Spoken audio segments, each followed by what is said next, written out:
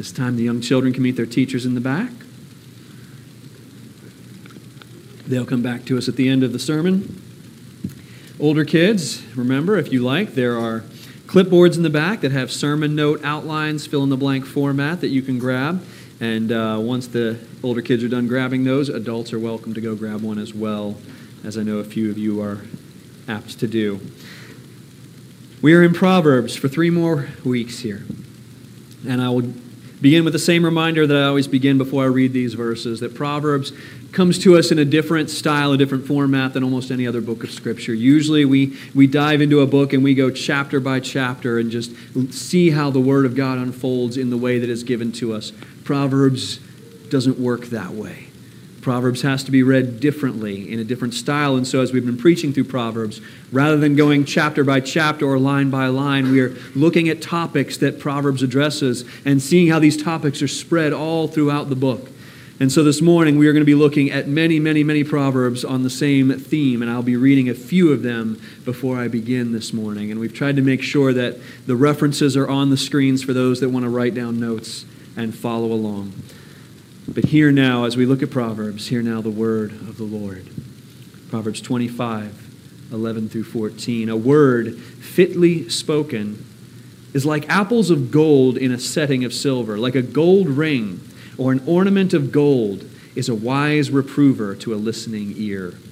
Like the cold of snow in the time of harvest is a faithful messenger to those who send him. He refreshes the soul of his masters. Like clouds and wind without rain is a man who boasts of a gift he does not give. Proverbs 18, 20 and 21. From the lips of a man's mouth his stomach is satisfied. He is satisfied by the yield of his lips. Death and life are in the power of the tongue, and those who love it will eat its fruits. 29:20. Do you see a man who is hasty in his words? There is more hope for a fool than for him. Proverbs 15:23. To make an apt answer is a joy to a man, and a word in season, how good it is. Proverbs 25:25. Like cold water to a thirsty soul, so is good news from a far country. This is the word of the Lord. Many of you who grew up in the church hearing and singing the songs that we are taught when we are little will remember, oh, be careful, little eyes, what you see. Oh, be careful, little hands, what you do. Oh, be careful, little feet, where you go. Oh, be careful, little ears, what you hear. Oh, be careful, little mouth, what you speak. We were reminded from a very early age to be careful with the words that we use. Now, we could have done our whole Proverbs series, and I'm not exaggerating when I say this. The entire 12, 13, 14 weeks that we've been in Proverbs, we could have done every week on what Proverbs says about our words. There's that much. There are dozens and dozens and dozens of Proverbs on the words we speak, the power of them, the danger of them, the purpose of them. It's easily the most commonly addressed topic in all of Proverbs. 2 reasons I would suggest why that's the case. 1, our words are frequently the place where sin becomes evident in our lives. And 2, our words are one of the ways that we express being made after the image of God. Scripture begins with God speaking. It's one of the first things we learn about God, that He's a creator and that He speaks. Speaking creation into existence, speaking order into chaos, speaking instruction to Adam and Eve. He makes then mankind in His image, reflecting who He is. And then we see Him doing something unique in all creation. We see Adam and Eve doing something that no other created thing does. They imitate their Creator by speaking. And their words likewise bring order where there is chaos, naming the animals. Their words bring ideas into existence. Their words give instruction and truth. But then sin enters the world very quickly. Truth becomes deception. Creative power then is used to destroy. Blessing becomes cursing. And yet we who are in Christ are being remade, reshaped into God's image in Christ. And that necessarily includes how we speak, how our words imitate the speech of God. So to understand what Proverbs is teaching about our words, we're going to approach it as wisdom written to those who already are in Christ, being remade in His image. This is a reminder that we give every week. Proverbs is not written to answer the question, how do I live a good life? Proverbs is not written to answer the question, what must I do to be saved? If that's how we approach Proverbs, we come away with a moralistic view of our relationship to God. Do these things and God will be pleased with you. No, Proverbs is answering a different question. What does it look like to be saved? Now that we are in Christ, how should we then live? Proverbs is answering that in a variety of areas of life. And this morning we look at just some of the ways that Proverbs tells us how those who are redeemed in Christ reflect the image of their Creator with the words that they speak. The first thing that we will see this morning is that from the truth of God's Word, we learn to speak honestly. That's one of the more obvious lessons we see in Proverbs, is that our words, like God's words, should be true. From the truth of God's words, His way of speaking, we likewise learn to speak honestly. There are well over, I stopped counting at one point, over a dozen commands to speak honestly in Proverbs. For example, Proverbs 4:24, put away from you crooked speech, put devious talk far from you. Or as our VBS kids would be able to sing to you, and I almost invited them to do so this morning, there are 6 things that the Lord hates, 7 that are an abomination to Him. And one of those things is, in Proverbs 6, a lying tongue. Or in Proverbs 12:22, lying lips are an abomination to the Lord. We throw around that word abomination when we're describing other sins, but lying lips are an abomination to the Lord. But those who act faithfully are His delight. But the reason for that is more than simply that lying is bad. You know, we could look at the 9th commandment and see that. Don't bear false witness, false testimony. But the need for us to be truthful is about more than whether or not our words paint a true picture of the world. That's important, but it's about more than that.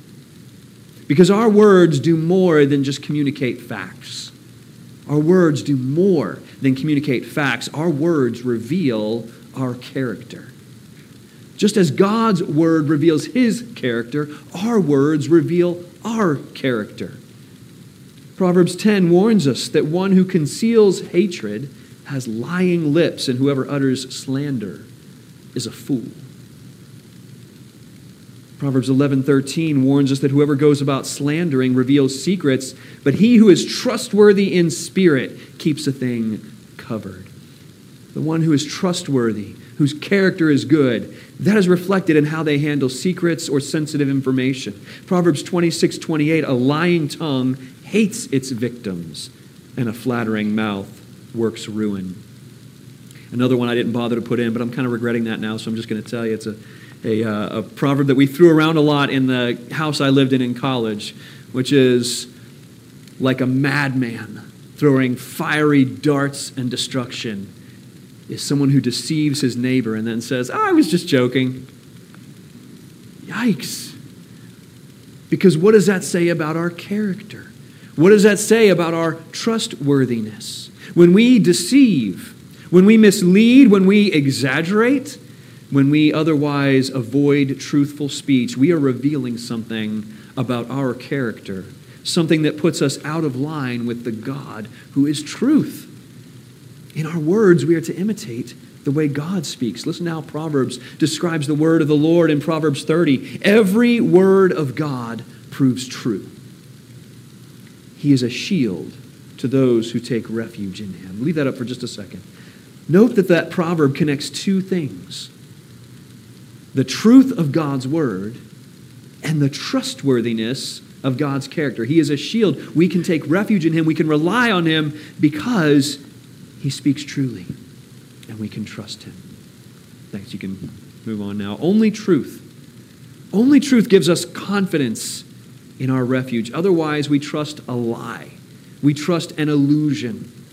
There was a movie years ago that I loved. It's called The Truman Show. And it's the premise of the movie, if you haven't seen it, is there's a man who, the whole movie is a commentary on reality TV, among other things. A man who, from his very birth, his whole life, 24/7, was being broadcast to the world. He was a living reality show, but he didn't know it. The producers had created this whole dome, this whole world that kept him in an illusion.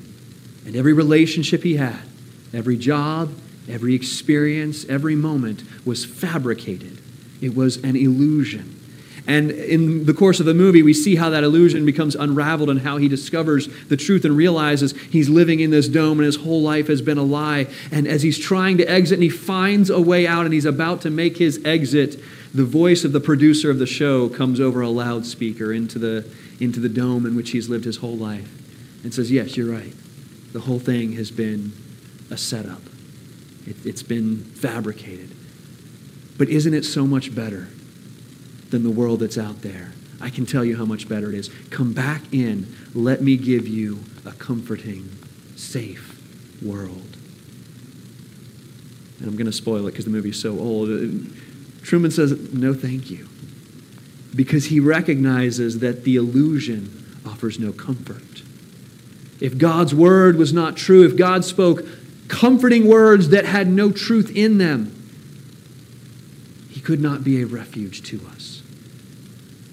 Only truth provides the comfort and confidence and refuge that we need.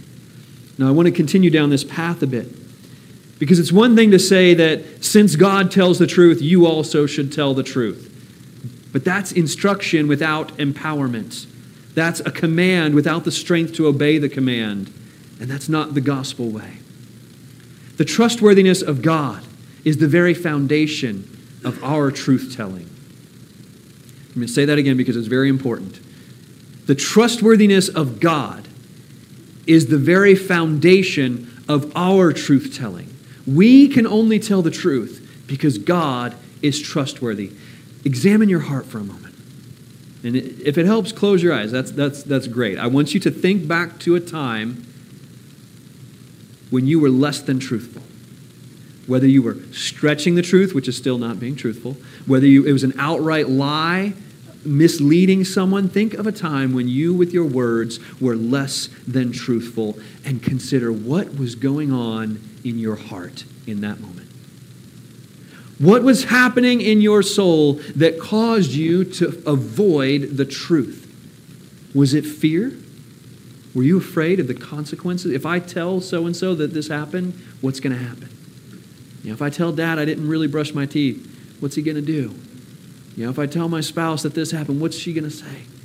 If I tell my employer that I messed up in this way, what's he going to do? Was it fear? Was it a desire for something else?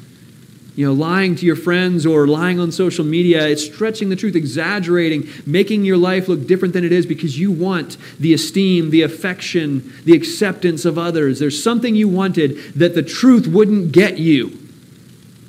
Was it worry? Was it insecurity? What was happening in your heart the last time you didn't tell the truth? I can stand up here and tell you until I'm blue in the face. I can read proverb after proverb and scripture after scripture telling you that it's wrong to lie. But if that fear and that desire and that worry is still ruling your heart, you're still going to avoid the truth. Because the root of your lie is still deeply implanted in your heart. The command never goes deep enough. Only the gospel goes deep enough to dig below the roots of why we fear the truth and make it possible for us to be truthful. Only the trustworthiness of God is a sure enough foundation for our truth-telling. The gospel tells you that whatever you fear, whatever you need, it is fully answered in Christ, the one who laid down his life in your place. How will God not also graciously with him give you all things? You have what you need, and you will never lack. You are protected from real harm. You are promised blessing and safekeeping. The truth, then, is not your enemy if you are a child of God. Because the gospel digs below that fear and that worry to remind you that you are safely held in your Father's hands. Even if you experience consequences for what you've done, even if you don't get the things that your heart tells you you need, the gospel reminds you that nothing will shake your status as a child of God, fully blessed, fully cared for, fully secure in Him. The trustworthiness of God is the foundation of your truth-telling. Because God can be trusted, His people never need to fear the truth. This is true for all God's people at all times, but especially so for us because we have seen the promises of God, the trustworthiness of God being fulfilled in Jesus Christ. In 2 Corinthians 1, we are reminded that all the promises of God find their yes in Jesus.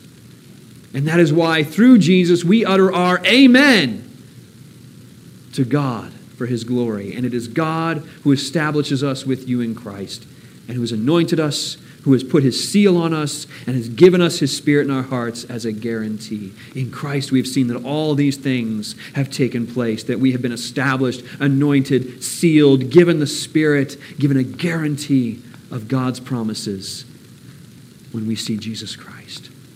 In Him we see that God doesn't just make promises to save us, promises to defeat sin and death, to be with us, to provide for us. He doesn't just make promises. In Christ we see He keeps them. So whatever fear, whatever unmet desire, whatever compels you to avoid the truth, the trustworthiness of God in Jesus Christ gives you all you need to speak honestly, and in doing so to reflect the truth of God's words. The next thing I want us to look at that Proverbs reveals about our words is that from the power of God's word, we learn to speak carefully. From the truth of God's word, we learn to speak honestly, and now from the power of God's word, we learn to speak carefully. Among the many proverbs about our speech, we find quite a few that warn us about the danger that our words can do. That's because our words, just like the words of God, in whose image we are made, our words have power. And like anything that has power, we have to be careful how we use that power. Proverbs 18:20 and 21 says, "From the fruit of a man's mouth his stomach is satisfied. He's satisfied by the yield of his lips. Death and life are in the power of the tongue, and those who love it will eat its fruits." Death and life. That's a lot of power, ladies and gentlemen. And that power is in the words that we speak. Power that imitates and reflects the power of God. In the Monday evening men's Bible study this past week, we were discussing this, looking at how God created the world by the word of His power.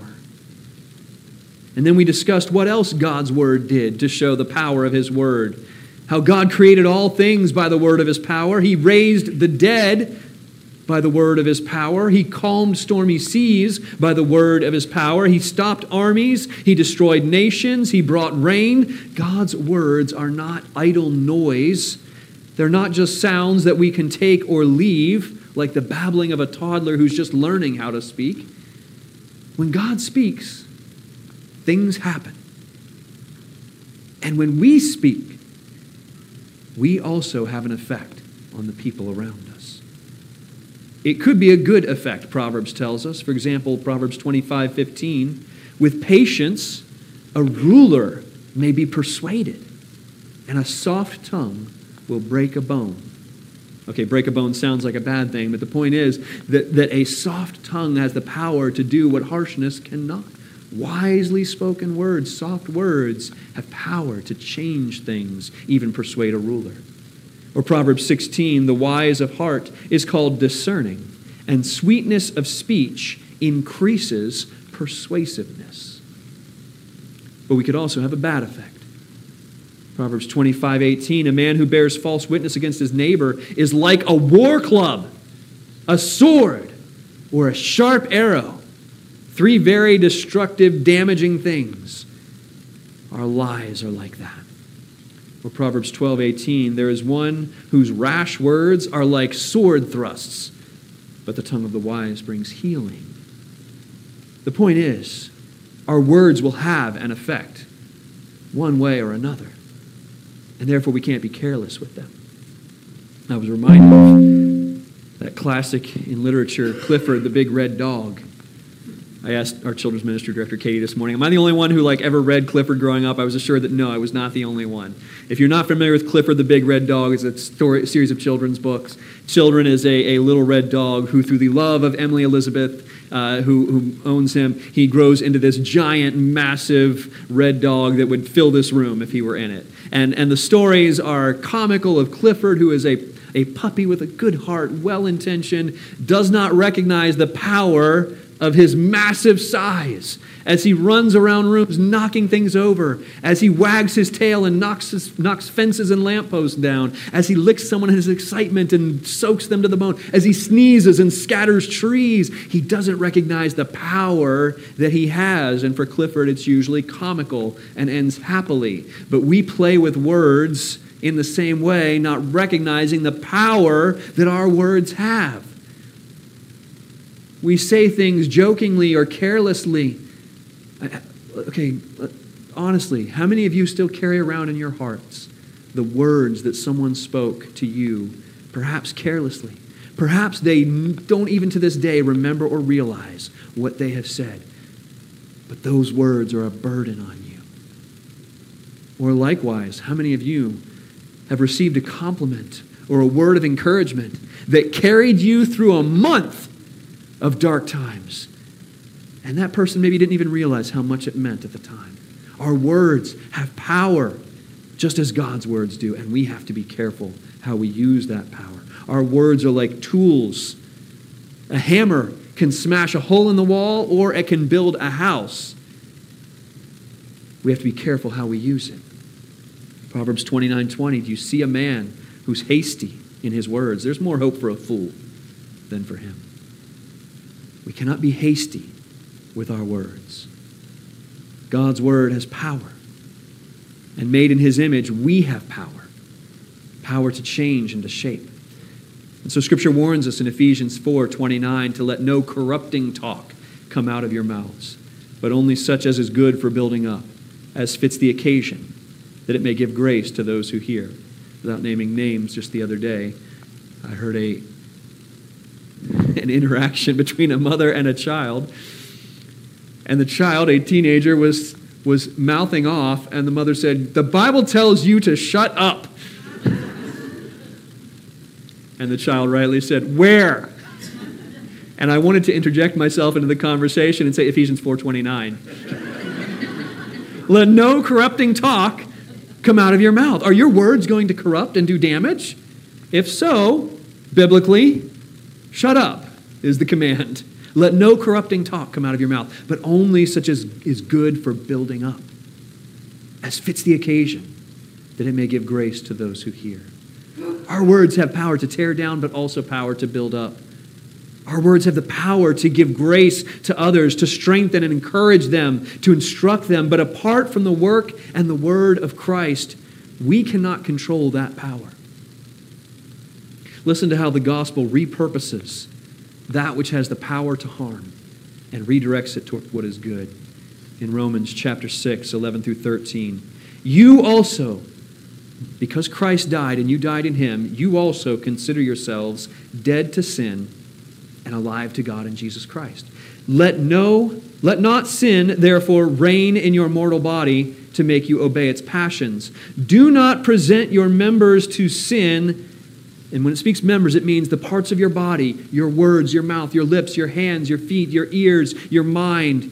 This is what we sang earlier. Take my hands and make them move. Take my feet. Take my lips. Take my heart. This is what we were singing. It's from Romans 6. Do not present your members to sin as instruments for unrighteousness, your words for tearing down, but present yourselves to God as those who've been brought from death to life. The gospel has taken you from being an instrument that is made and useful for sinning and turned you into that which is able and made for building up and communicating grace and blessing your members to God as instruments for righteousness. Brothers and sisters, commit your words to God. for the building up of others as the occasion fits.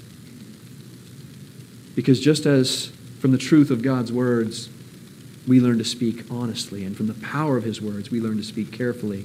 Lastly, from the blessing of God's word, we learn to speak lovingly. From the blessing of God's word, we learn to speak lovingly. Proverbs not only assumes that our words have power, it assumes that our words have a purpose. God does not speak idly. He does not speak for no reason. He speaks with intention. He speaks with a goal in mind, and our speech too should be with a purpose, a good purpose. A good purpose that shapes what we say and how we say it and when we say it. Proverbs 15:23, to make an apt or appropriate or fitting answer is a joy to a man. And a word in season, how good it is. I mean, I asked a moment ago if anybody had ever spoken a word to you that you carried with you. I still can look back, thankfully, on words that people spoke to me. There's a few of them that come to my mind of men and women who pulled me aside, some with great intention. There's one in particular I remember. I was in college. It was after kind of a function of our college Christian group, and there had been a visiting speaker, and he just pulled me aside after the meeting. And I'm thinking, oh no. The special speaker has pulled me aside. Here comes my rebuke. And instead, he grabbed me by the shoulders and looked in my eyes and just said, let me tell you what I've seen in you this weekend. Let me tell you how I've seen God gifting you. And for about 60 seconds, he not only filled my heart with such grace, he emboldened me. I come back to those words today. 30 years later, he built me up in grace. His words had a purpose. A word in season, how good it is, Proverbs says. We often need to teach our children as they learn the power of language, and many of us need this reminder from time to time, that just because something is true, that doesn't mean you need to say it. God doesn't say everything he could say to us, does he? God speaks with a goal in mind, and that goal is the blessing of his people. Whether it is a word of rebuke, it is intended as blessing, a word of correction, a word of instruction, a word of promise, a word of assurance. These are all intended to bless and build up his children. And so from the blessing of God's word, we learn also to speak lovingly. As we heard in our confession of faith from Isaiah 55, God says, as the rain and snow come down from heaven and do not return there, but water the earth, making it bring forth and sprout, giving seed to the sower and bread to the eater. In the same way, so shall my words be that go out from my mouth. It shall not return to me empty, but shall accomplish that which I propose, and shall succeed in the thing for which I sent it. God speaks with good and loving purpose. Why else would we, as you all did, we tricked you into it this morning, after I read the scripture before the sermon, I said, this is the word of the Lord, and we all said, thanks. Well, okay, actually not all of you said it this morning. It was kind of odd. Thanks be to God. We say that almost every Sunday after we read the scripture. We say, this is God's word. Thanks be to God. Why would we thank God for his word? It is because we know and see that his word is intended to bless us. It is something for which we are to be thankful. And as we imitate our Lord, made in his image, our words should bless. Listen to how Proverbs describes the way our words should affect other people. Proverbs 25, a word fitly spoken is like apples of gold in a setting of silver. An apple of gold, that's a lot of gold, isn't it? In a setting of silver. Or like a gold ring or an ornament of gold is a wise reprover. That's somebody who's correcting you, who's saying something you might not want to hear. We talked about that a few weeks ago. That's like gold. When someone is wisely correcting you, that's gold to a listening ear. Or like the cold of snow in the time of harvest. When is harvest time? Is it in the cold times of year or is it in the now times of year? Imagine a refreshing, cool blast of air to the harvesters sweating in the field. That's what it's like when a faithful messenger arrives. He refreshes the soul. Or Proverbs 25, like cold water to a thirsty soul, so is good news from a far country. Proverbs 16:24, gracious words are like a honeycomb. My kids' minds were blown a few weeks ago when I told them, no, you can actually just eat a honeycomb. Sweetness to the soul and health to the body. Or Proverbs 10:21, the lips of the righteous feed many. This is the effect our words should have. Words typed on social media, words spoken to children, words spoken to strangers, words spoken to that person that is annoying us and frustrating us. Our words should have this effect. That doesn't mean they always need to be happy words. It could be the words of a reprover, a wise reprover. That is still gold. Once again, though, if I send you from here only with a command to speak graciously and kindly, I have done you a great disservice. I've given you a duty without the ability. So once again, in order to do what Proverbs calls us to do, to imitate God with loving words, we have to look at the gospel that Proverbs assumes. In order to speak lovingly, in order to be a blessing to others, our cup of blessing has to be filled to overflowing. Otherwise, we're trying to dump water out of an empty cup into other people's cups, and there's nothing to give. Our blessing has to be filled to overflowing, or we cannot be gracious to others. And that's what Scripture tells us is true of us because of the gospel of Jesus Christ. When God called Abram to follow him, he said these words in Genesis 12, I will bless you and make your name great, so that you will be a blessing. God's purpose in blessing us is that our blessing would overflow to other people.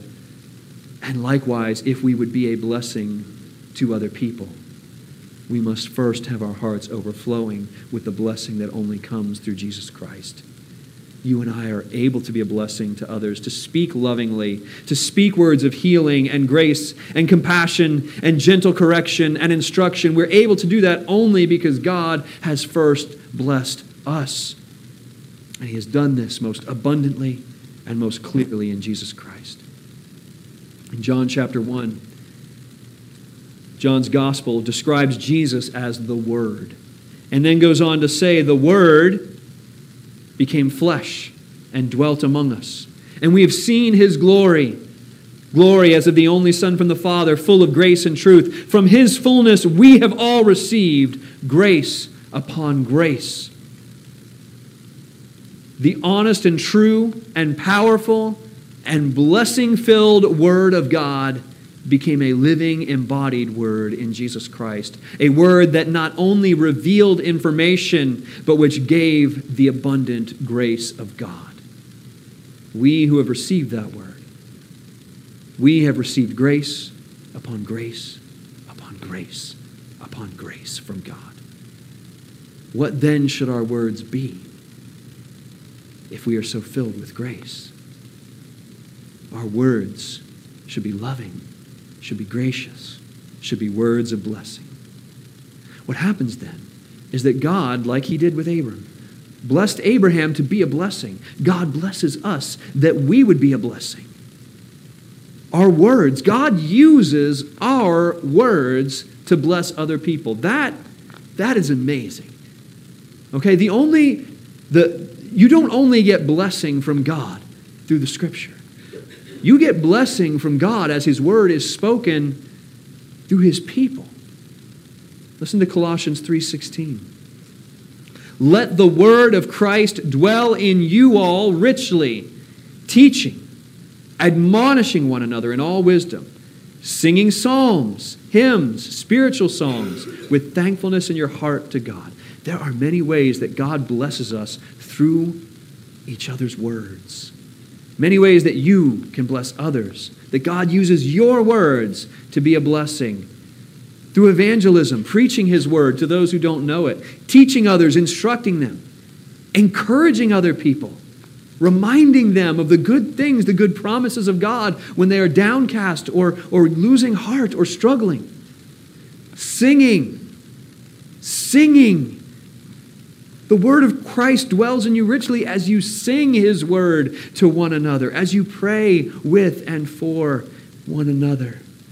God uses you, uses your words to speak his blessing to one another. Let me sum up the point that's been lurking under everything else I've said this morning, and I've tried to draw it to the surface now and then, but I want to wrap up with this. At first, a story of my time overseas. There was a time where I was in an apartment, and the water in my faucet was brown. Not an unusual thing where I was living, but not something you want to have happening. So I called my landlord.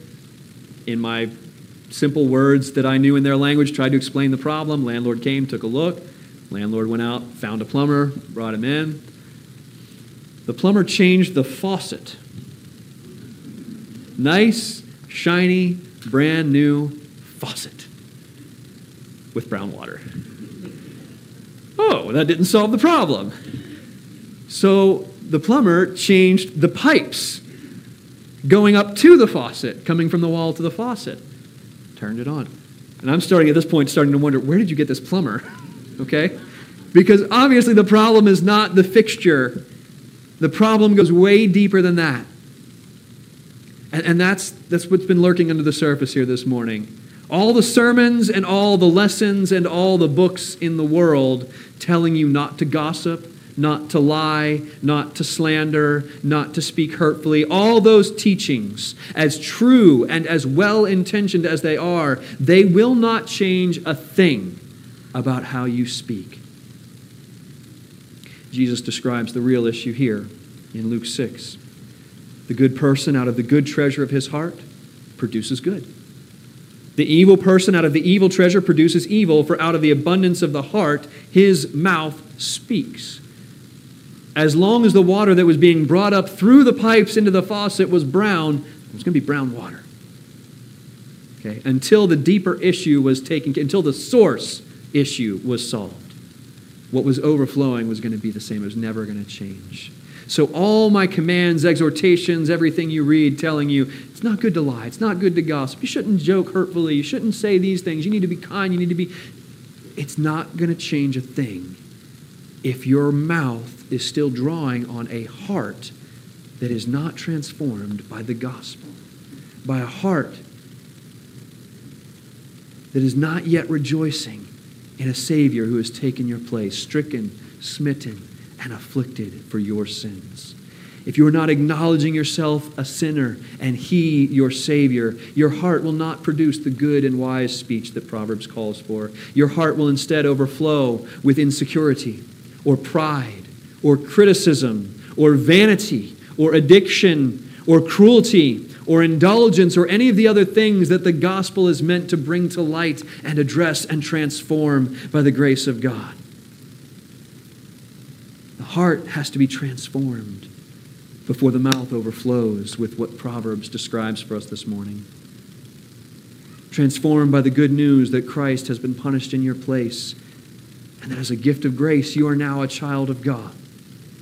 The more that that message takes root in your heart, the more that you believe it and act on it, the more your speech will become that which reflects the good, true, powerful word of blessing that comes from God. So this morning, I don't want to leave you with a lot of commands to stop lying, stop joking. You know, I could have pulled out the other proverb that says, if anyone blesses his neighbor loudly in the morning, it will be taken as a curse. Okay? There's lots of commands I could throw at you from Proverbs. I don't want you to walk away with those. I want you to walk away remembering that every word that God has spoken is proven true, and He is a refuge to those who trust in Him.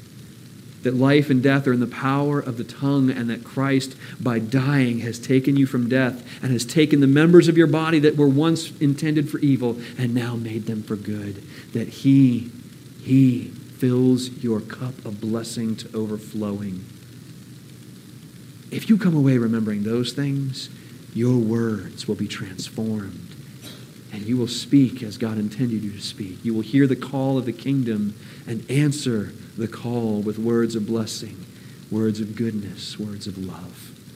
Let us pray that the gospel would take deep root in our hearts, removing from us the fear, the insecurity, the desires, and anything else that would drive us from the truth.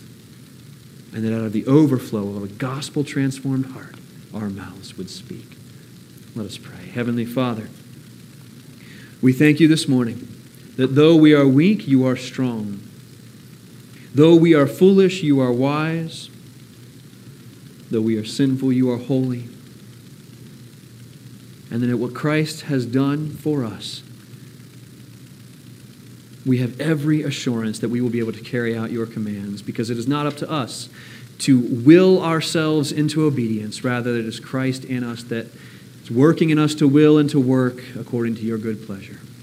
So, Heavenly Father, may our hearts, our minds be turned towards your good word to us in Jesus Christ this morning, that it is by grace we are saved through faith, not of ourselves. May our hearts so fully believe that all who hear our words hear joy, hear goodness, hear blessing, hear kindness, hear concern and compassion, and every good thing, because you have filled us by your grace with every good thing. We pray this in our Savior's name.